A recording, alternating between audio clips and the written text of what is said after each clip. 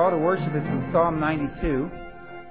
Psalm 92, and I will be continuing in the God's Garden series. We're working our way through Scripture following the Garden of God theme. So Psalm 92 is our call to worship this morning. It is good to praise the Lord and make music to your name, O Most High, to proclaim your love in the morning and your faithfulness at night, to the music of the 10-stringed lyre and the melody of the harp. For you make me glad by your deeds, O Lord. I sing for joy at the works of your hands. How great are your works, O Lord, how profound your thoughts. The senseless man does not know, fools do not understand, that though the wicked spring up like grass, and all evildoers flourish, they will be forever destroyed. But you, O Lord, are exalted forever. For surely your enemies, O Lord, surely your enemies will perish. All evildoers will be scattered. You have exalted my horn like that of a wild ox. Fine oils have been poured upon me. My eyes have seen the defeat of my adversaries. My ears have heard the rout of my wicked foes. The righteous will flourish like a palm tree. They will grow like a cedar of Lebanon, planted in the house of the Lord. They will flourish in the courts of our God. They will still bear fruit in old age. They will stay fresh and green, proclaiming, the Lord is upright. He is my rock, and there is no wickedness in him. Amen. Let's sing hymn number 50. Two passages for our scripture reading this morning. The first is Isaiah chapter 61, and then we'll be going to Luke chapter 4.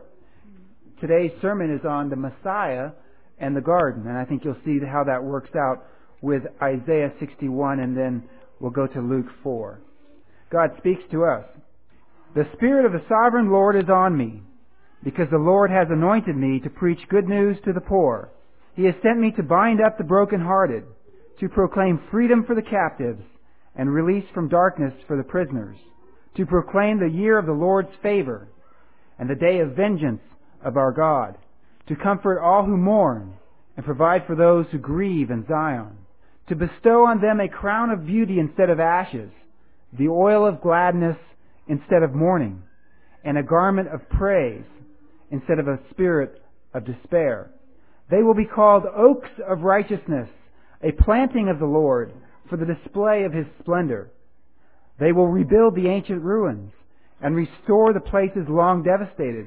They will renew the ruined cities that have been devastated for generations. Aliens will shepherd your flocks.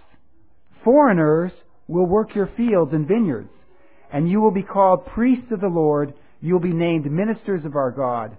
You will feed on the wealth of the nations, and in their riches you will boast. Instead of their shame, my people will receive a double portion, and instead of disgrace, they will rejoice in their inheritance, and so they will inherit a double portion in their land, and everlasting joy will be theirs. For I, the Lord, love justice. I hate robbery and iniquity. In my faithfulness I will reward them and make an everlasting covenant with them. Their descendants will be known among the nations, and their offspring among the peoples. All who see them will acknowledge that they are a people the Lord has blessed. I delight greatly in the Lord. My soul rejoices in my God, for he has clothed me with garments of salvation and arrayed me in a robe of righteousness. As a bridegroom adorns his head like a priest, and as a bride adorns herself with her jewels. For as the soil makes the sprout come up, and a garden causes seeds to grow, so the sovereign Lord will make righteousness and praise spring up before all nations. Luke chapter 4, beginning in verse 16.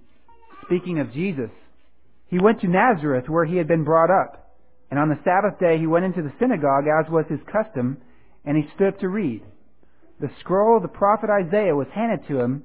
Unrolling it, he found the place where it is written, The Spirit of the Lord is on me, because he has anointed me to preach good news to the poor.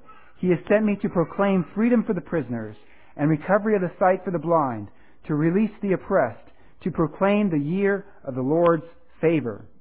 Then he rolled up the scroll, gave it back to the attendant, and sat down. The eyes of everyone in the synagogue were fastened on him, and he began by saying to them, Today this scripture is fulfilled in your hearing. Amen. Tim, can you come lead us in prayer? What makes a garden so refreshing? Gardening is one of those things that human beings have been doing for as long as there has been people on planet Earth. Gardens not only provide food to sustain life, which we especially enjoy this time of year as the harvest is coming in and the freezers are getting full, but gardens are also therapeutic. And if you've ever been in the middle of a garden with the freshly turned earth and the smell of the soil, or been around the aroma of fruit trees breaking out in bloom, or if you've seen the vision of how all the plants respond to the gentle showers of the springtime, or even taste the fresh, hearty whole food that comes from a garden, you'll understand what I mean by this. Really, a garden gives us an experience of heaven on earth. And it's no wonder then that the gospel of Jesus Christ is first presented to us in a garden setting, God's garden. God's garden is a place of life and health and peace.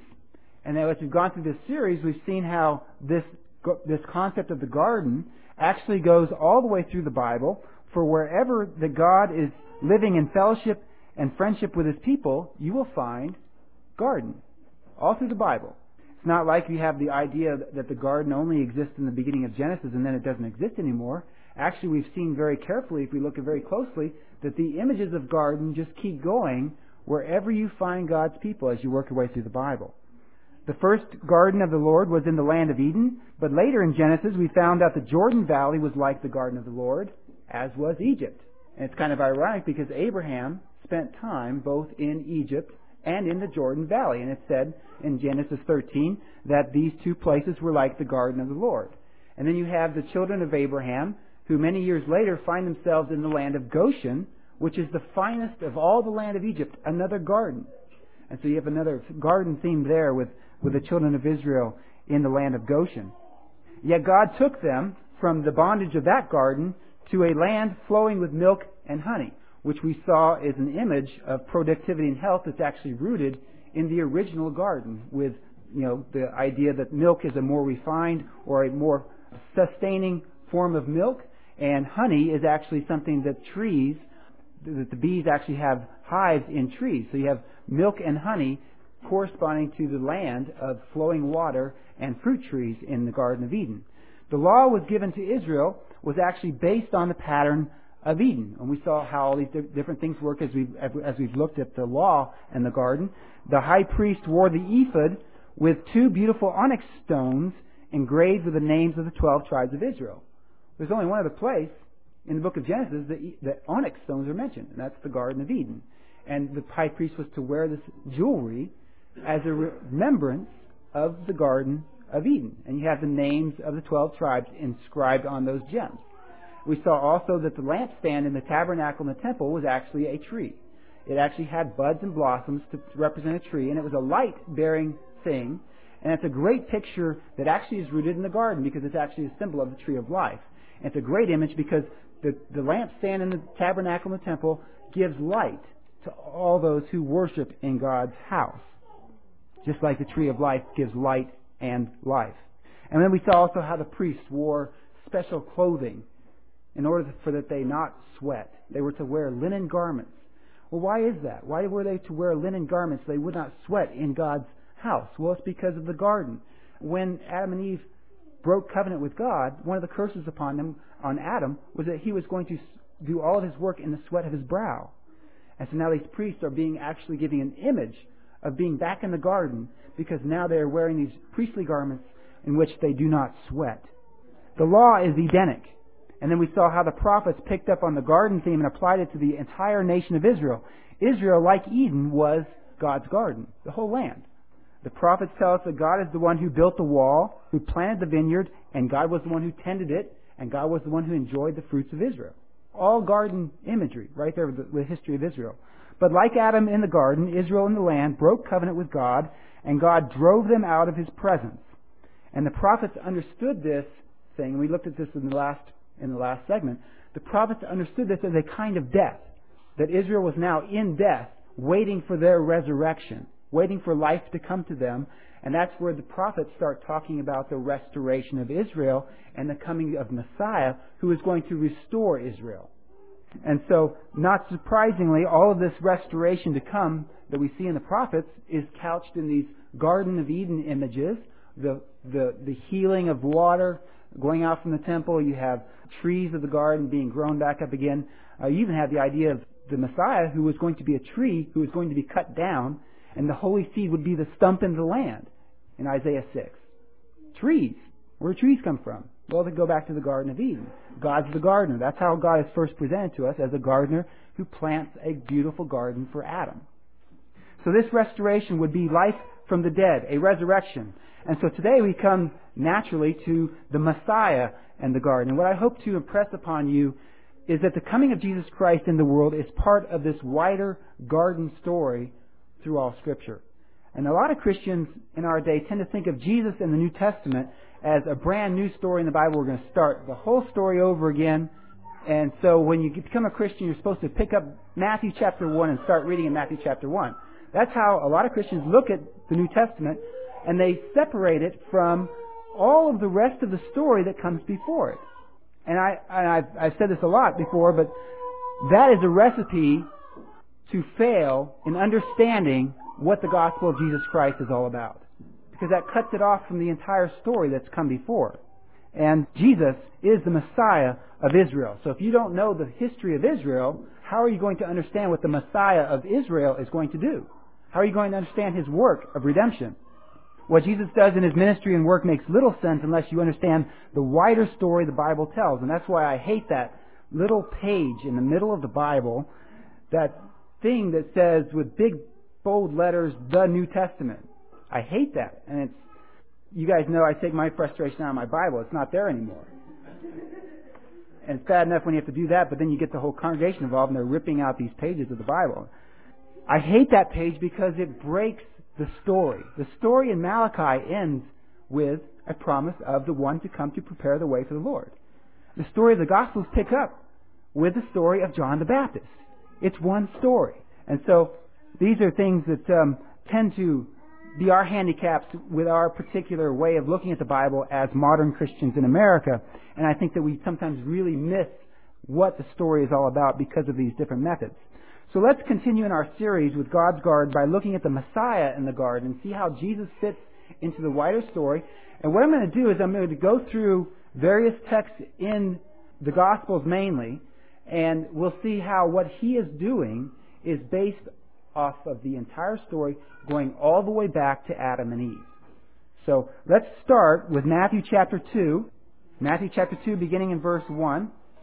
After Jesus was born in Bethlehem in Judea, during the time of King Herod, Magi from the east came to Jerusalem and asked, "Where is the one who has been born King of the Jews? We saw his star in the east and have come to worship him." So obviously they knew something about this idea of a coming King of the Jews. Verse 3. When King Herod heard this, he was disturbed, and all Jerusalem with him. When he had called together all the people's chief priests and teachers of law, he asked them where the Christ, or Messiah, was to be born. "In Bethlehem in Judea," they replied, "for this is what the prophet has written. But you, Bethlehem, in the land of Judah, are by no means least among the rulers of Judah, for out of you will come a ruler who will be the shepherd of my people Israel." And a lot of times we don't realize the prophetic background from that, because in the prophets, God is the shepherd of Israel. And so here we have this Messiah who's going to come and be the shepherd of my people Israel. But doesn't it look like this is an ongoing story? Like we're jumping in at the middle of something here, because we're talking about a promise of the King of the Jews. We're talking about somebody who's going to come and be the shepherd of the people Israel. He's going to be born in Bethlehem. All this is Old Testament stuff. And skipping down in verse 13, we find out what actually happens. When they had gone, an angel of the Lord appeared to Joseph in a dream. "Get up," he said, "take the child and his mother and escape to Egypt. Stay there until I tell you, for Herod is going to search for the child to kill him." So he got up, that's Joseph, took the child and his mother during the night and left for Egypt, where he stayed until the death of Herod. And so was fulfilled what the Lord had said through the prophet, "Out of Egypt I called my son." And so we have these interesting patterns developing in these events in the early parts of Jesus' life. We have Jesus here avoiding a slaughter of babies, a slaughter of male children. That should ring a bell, because that's the story of Moses. If you remember back with Moses in Exodus, Pharaoh tried to kill all the male children in Israel. And now you have a repeat of that sort of story with Herod. But also you have Joseph and Mary and Jesus escaping to Egypt. And we saw something like that in the book of Genesis, right? Because back in Genesis, Joseph escaped his brothers by being sold into slavery and ended up in Egypt. And in the end, all of Joseph's family, all of Jacob's family, basically escaped the severe and great famine by moving to Egypt. So we have this precedent in the story here for what's going on in the life of Jesus Christ. And then, when the time was right, the nation of Israel left Egypt and followed God to the Promised Land. If you remember, that's the story at the end of Genesis and the early part of Exodus. Well, Matthew takes what Hosea wrote about the nation of Israel, out of Egypt I called my son, and applies it to Jesus. And if you go back and you read Hosea chapter 11, Hosea is talking about Israel's history. The son that God called out of Egypt is the nation Israel. But here Matthew says this is fulfilled in Jesus Christ. Why would Hosea talk about the history of Israel and then Matthew all of a sudden take Hosea and say, no, this is fulfilled with Jesus Christ because Jesus went to Egypt and then he came back? Well, he does that because Matthew saw the entire history of Israel in the person of Jesus Christ. What is Matthew saying? He's saying that Jesus Christ is Israel. He is the Son. And in this man is the true nation of God's people. And next we go to Matthew chapter 3. So that's the context here of what the Apostle Matthew is doing. Matthew chapter 3, verse 1. Now we have a desert scene.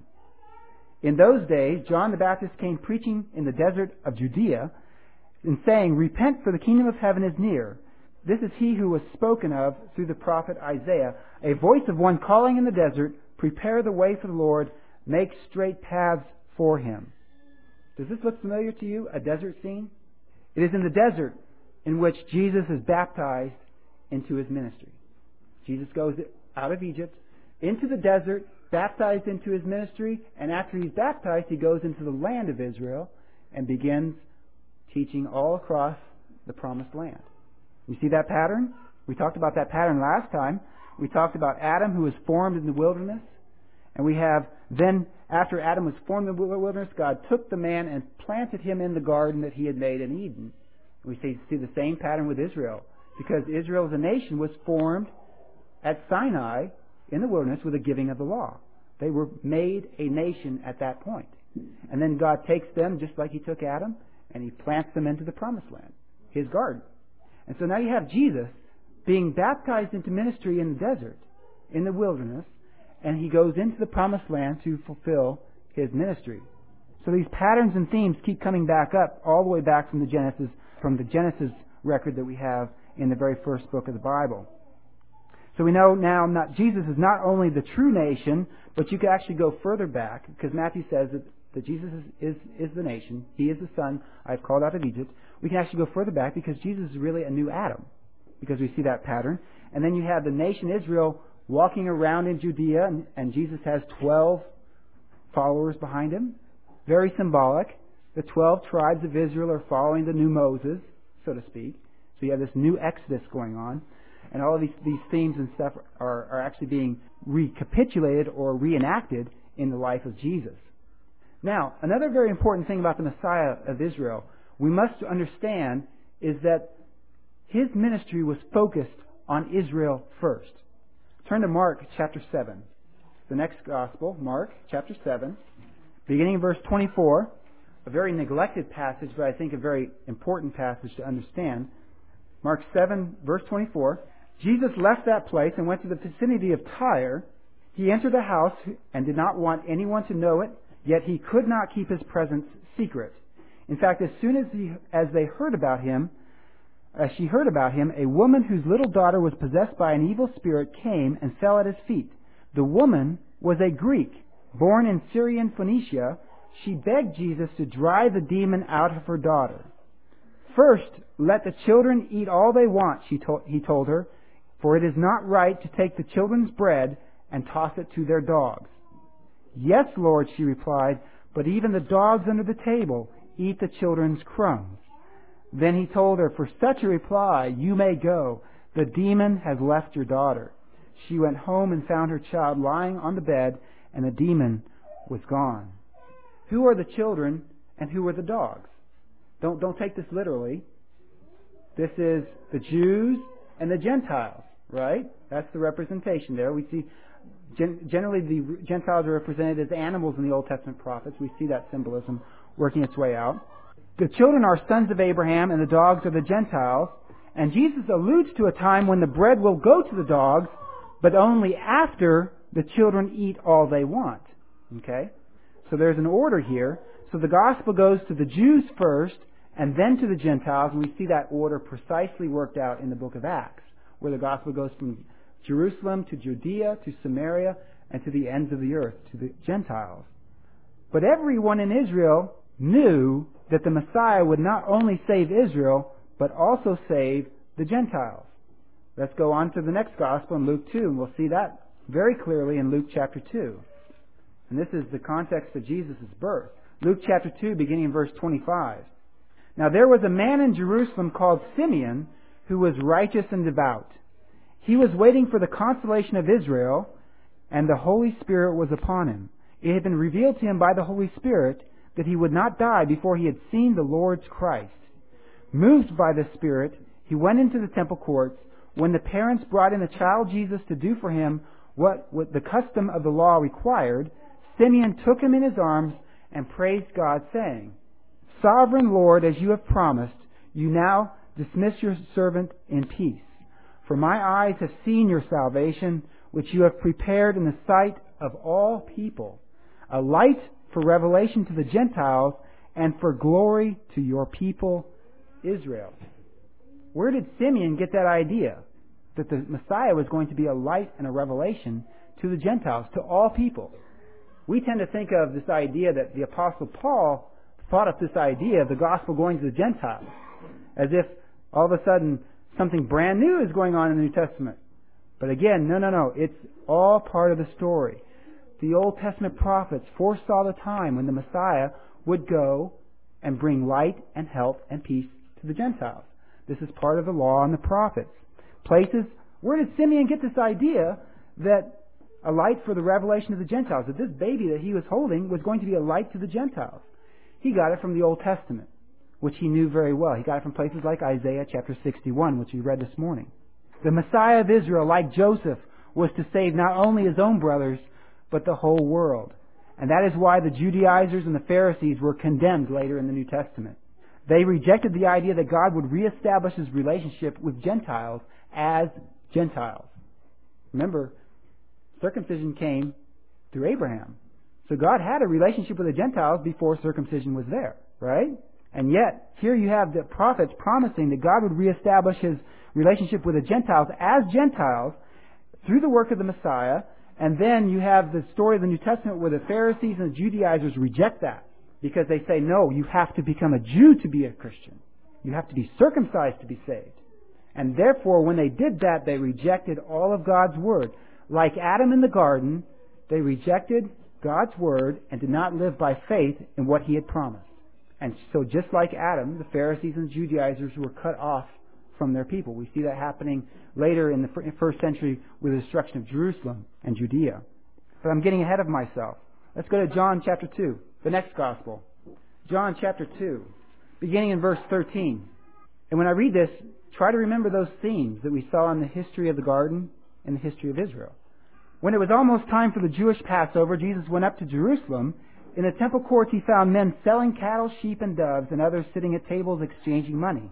So he made a whip out of cords and drove all from the temple area, both sheep and cattle. He scattered the coins of the money changers and overturned their tables.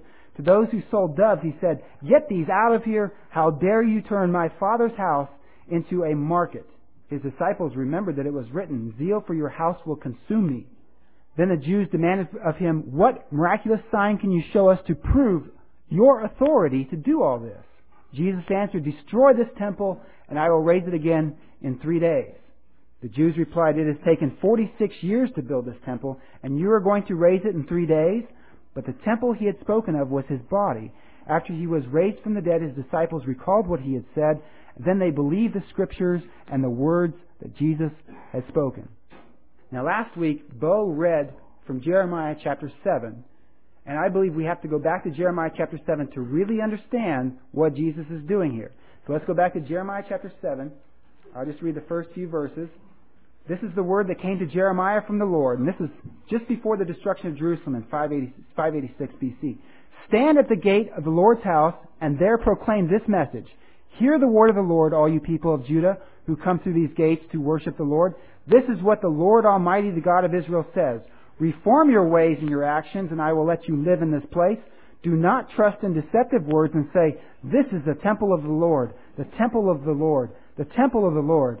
If you really change your ways and your actions and deal with each other justly, if you do not oppress the alien, the fatherless, or the widow, and do not shed innocent blood in this place, and if you do not follow other gods to your own harm, then I will let you live in this place, in the land I gave your forefathers forever and ever. But look, you are trusting in deceptive words that are worthless. Will you steal and murder, commit adultery and perjury, burn incense to Baal and follow other gods you have not known, and then come and stand before me in this house which bears my name, and say, we are safe to do all these detestable things? Has this house which bears my name become a den of robbers to you? But I have been watching, declares the Lord. And notice that Jeremiah does not drive them from the temple. He gives a warning that God would drive them from the temple. Go now to the place in Shiloh where I first made a dwelling for my name, and see what I did to it because of the wickedness of my people Israel. While you were doing all these things, declares the Lord, I spoke to you again and again, but you did not listen. I called you, but you did not answer. Therefore, what I did to Shiloh, that would be the northern kingdom, I will now do to the house that bears my name. The temple you trust, and the place I gave to you and your fathers, I will thrust you from my presence, just as I did all your brothers, the people of Ephraim. Well, what happened to Israel in the land in Judah? The Babylonians came, destroyed the land, destroyed the temple, and carried the people from the promised land, from the presence of God, into Babylon, and where they lived there for 70 years. Well, what happened to Israel in the land was an echo of what happened to Adam and Eve in the garden. When Adam and Eve sinned, they were kicked out of the garden and left the presence of God.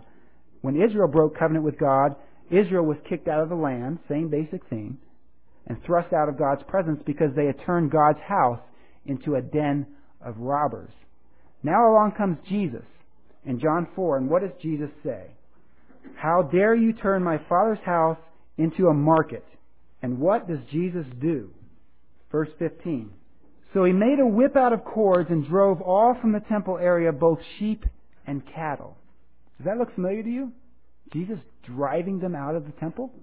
Again, just like God himself, and actually the language is identical to Genesis 3:24 in the Septuagint. Just like God drove the man and the woman out of the garden, so Jesus drives the money changers out of the temple and cleanses his temple. Jeremiah didn't drive them out of the temple. He pronounced God's message. Jeremiah did not have the authority to drive them out of the temple.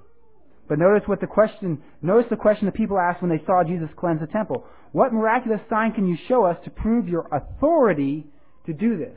They knew that what Jesus did required God's authority.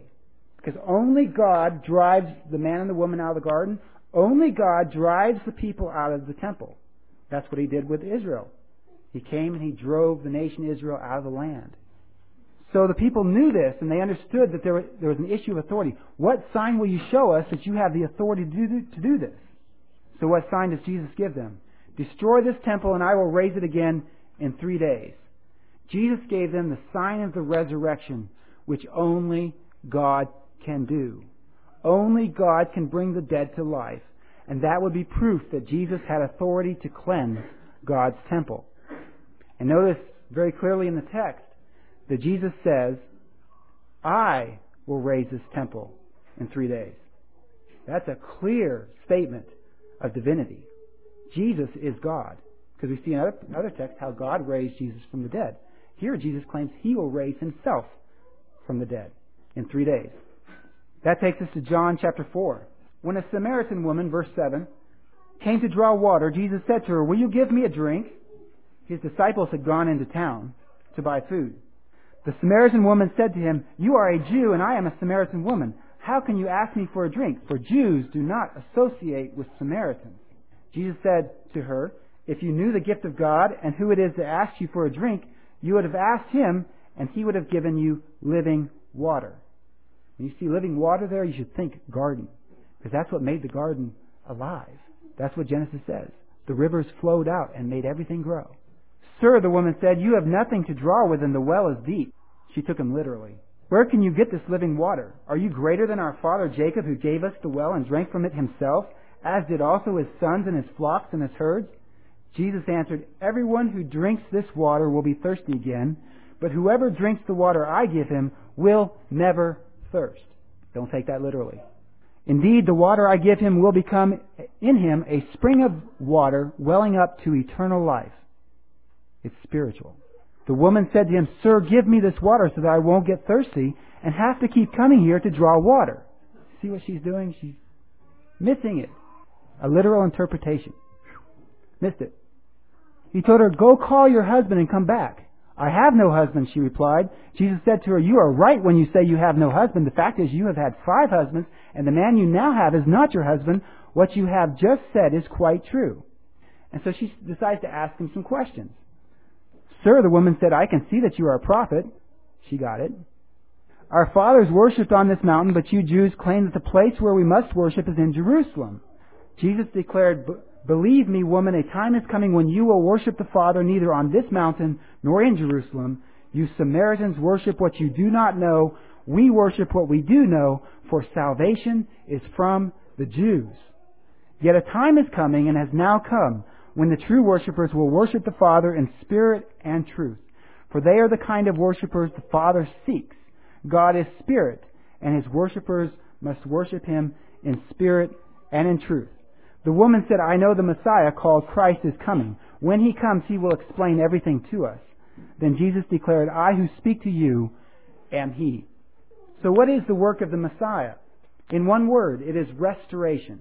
And this is where I believe modern Christians really miss the story of the New Testament. In one word, the work of the Messiah is restoration. The Messiah restores the kingdom of God, which has existed since the Garden of Eden, by removing the sin which corrupted Adam and Eve and all Israel. We can see that very clearly when Jesus explains his own parables. Matthew chapter 13. Jesus' own explanation of the parables that shows us. Matthew chapter 13. His work is one of restoration. Matthew chapter 13, beginning in verse 37. And notice the garden imagery that he uses in his parables. He answered, The one who sowed the good seed is the Son of Man. The field is the world, and the good seed stands for the sons of the kingdom. The weeds are the sons of the evil one. And remember, we saw how the seed of the serpent goes back to Genesis chapter 3. The seed of the serpent is going to make war against the seed of the woman. Well, this goes back all the way back to Genesis chapter 3. And the enemy who sows them is the devil. The harvest is the end of the age, and the harvesters are angels. As the weeds are pulled up and burned in the fire, so it will be at the end of the age. The Son of Man will send out his angels, and they will weed out of his kingdom everything that causes sin and all who do evil. They will throw them into the fiery furnace, where there will be weeping and gnashing of teeth.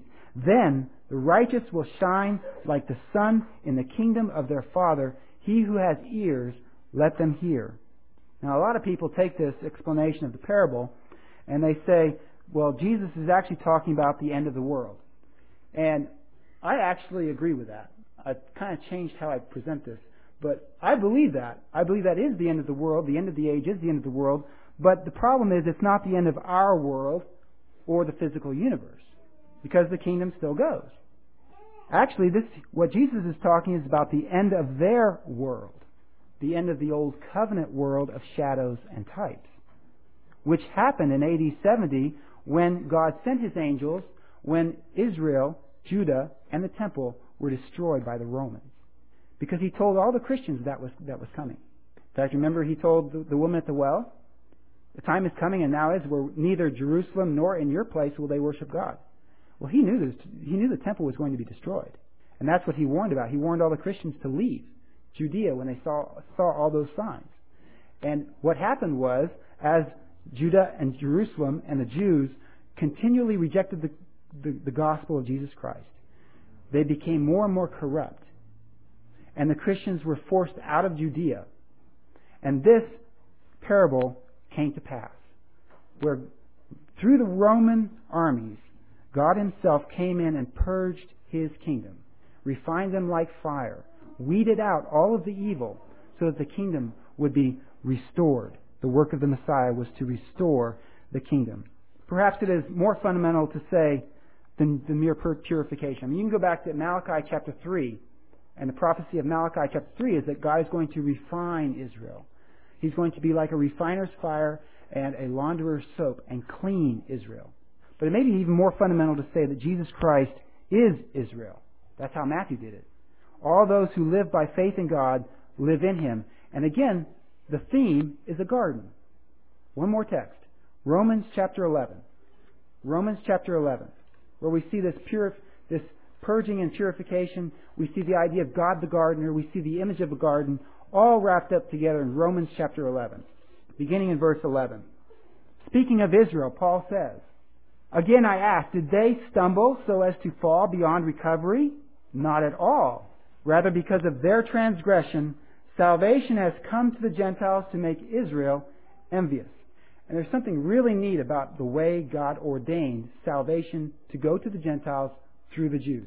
Because although those who believed the Old Testament knew that this had to happen, not one Jew understood how God would do it. That's why Jesus was such a surprise. Resurrection, the Messiah killed, they all knew it had to happen. Doesn't Isaiah talk about the suffering servant put to death? But how is it going to happen? They all knew it had to happen, but they didn't know how it would happen. But if their transgression means riches for the world, and their loss means riches for the Gentiles, how much greater riches will their fullness bring? I am talking to you Gentiles, inasmuch as I am the apostle to the Gentiles. See, Paul didn't make up this idea of going to the Gentiles. He was entrusted a ministry to the Gentiles to fulfill the prophets. I make much of my ministry in the hope that I may somehow arouse my own people to envy and save some of them. For if their rejection is the reconciliation of the world, what will their acceptance be but life from the dead? Resurrection. If part of the dough offered as first fruits is holy, then the whole batch is holy. If the root is holy, so are the branches. If some of the branches have been broken off, and you, though a wild olive shoot, have been grafted in among the others, and now share in the nourishing sap from the olive root, do not boast over those branches. If you do, consider this. You do not support the root, but the root supports you. You will say then, branches were broken off so that I could be grafted in. Granted, but they were broken off because of unbelief, and you stand by faith. Do not be arrogant, but be afraid. For if God did not spare the natural branches, he will not spare you either. Notice that the Gentiles and the Jews are coming together. That's the whole point behind this olive tree. They're being brought into one, formed into one nation. Consider therefore the kindness and sternness of God, sternness to those who fell, but kindness to you, provided that you continue in his kindness. Otherwise, you also will be cut off. And if they do not persist in unbelief, they will be grafted in. For God is able to graft them in again.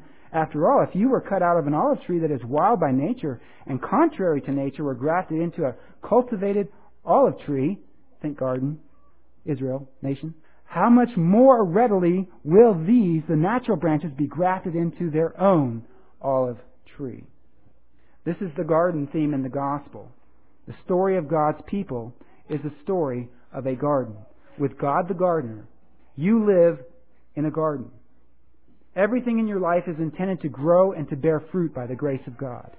It is He who nourishes you. He is the vine and you are the branches. He is the olive root, you are the olive branches. You do not live in a desert waste. And this is a great error that I see the fruit of over and over again. Christians believe that they live in a desert waste today. And their lives, as a result of their lack of faith, manifest it. You do not live in a desert waste. You live in a garden. And everything that you do is designed to be fruitful through the grace of God. That should give us great comfort and a warning at the same time. Comfort and a warning. I actually was talking with some friends about this, and they saw this as a contradiction. If we are secure in Christ, which I believe we are, how can we also say that we have a warning in the gospel? Paul presents both at the same time. A great comfort that you are grafted into the olive tree, that the root nourishes you, and a great warning. Both at the same time. Those are not contradictory. Comfort in that the grace of God has made us alive through Christ. We have been saved by grace through faith, just like Adam was created by grace to live by faith in God's Word. You live in God's garden, but beware, God tends His garden. This is the message of the entire Scripture. God is the gardener. He tends His garden. He prunes. He cuts. He disciplines. He protects His faithful. And so we have verse 22. Consider therefore the kindness and sternness of God, sternness to those who fell, but kindness to you, provided that you continue in His kindness. Otherwise you also will be cut off. May we live faithful, productive lives in the garden of God that has been restored through the Messiah of Israel. Let's pray. Our Father, we thank you, Lord, for what you've done in our lives. We thank you for making us into your nation, your people, your kingdom. We thank you for the reign that you have been seen fit to manifest in this world, generation after generation, the work that you've been doing since the world began. We thank you and praise you for what you've done in us. We pray for strength and wisdom to be strong. We pray for wisdom to understand the right and to choose the right over the wrong. In Jesus Christ's name we pray these things. Amen.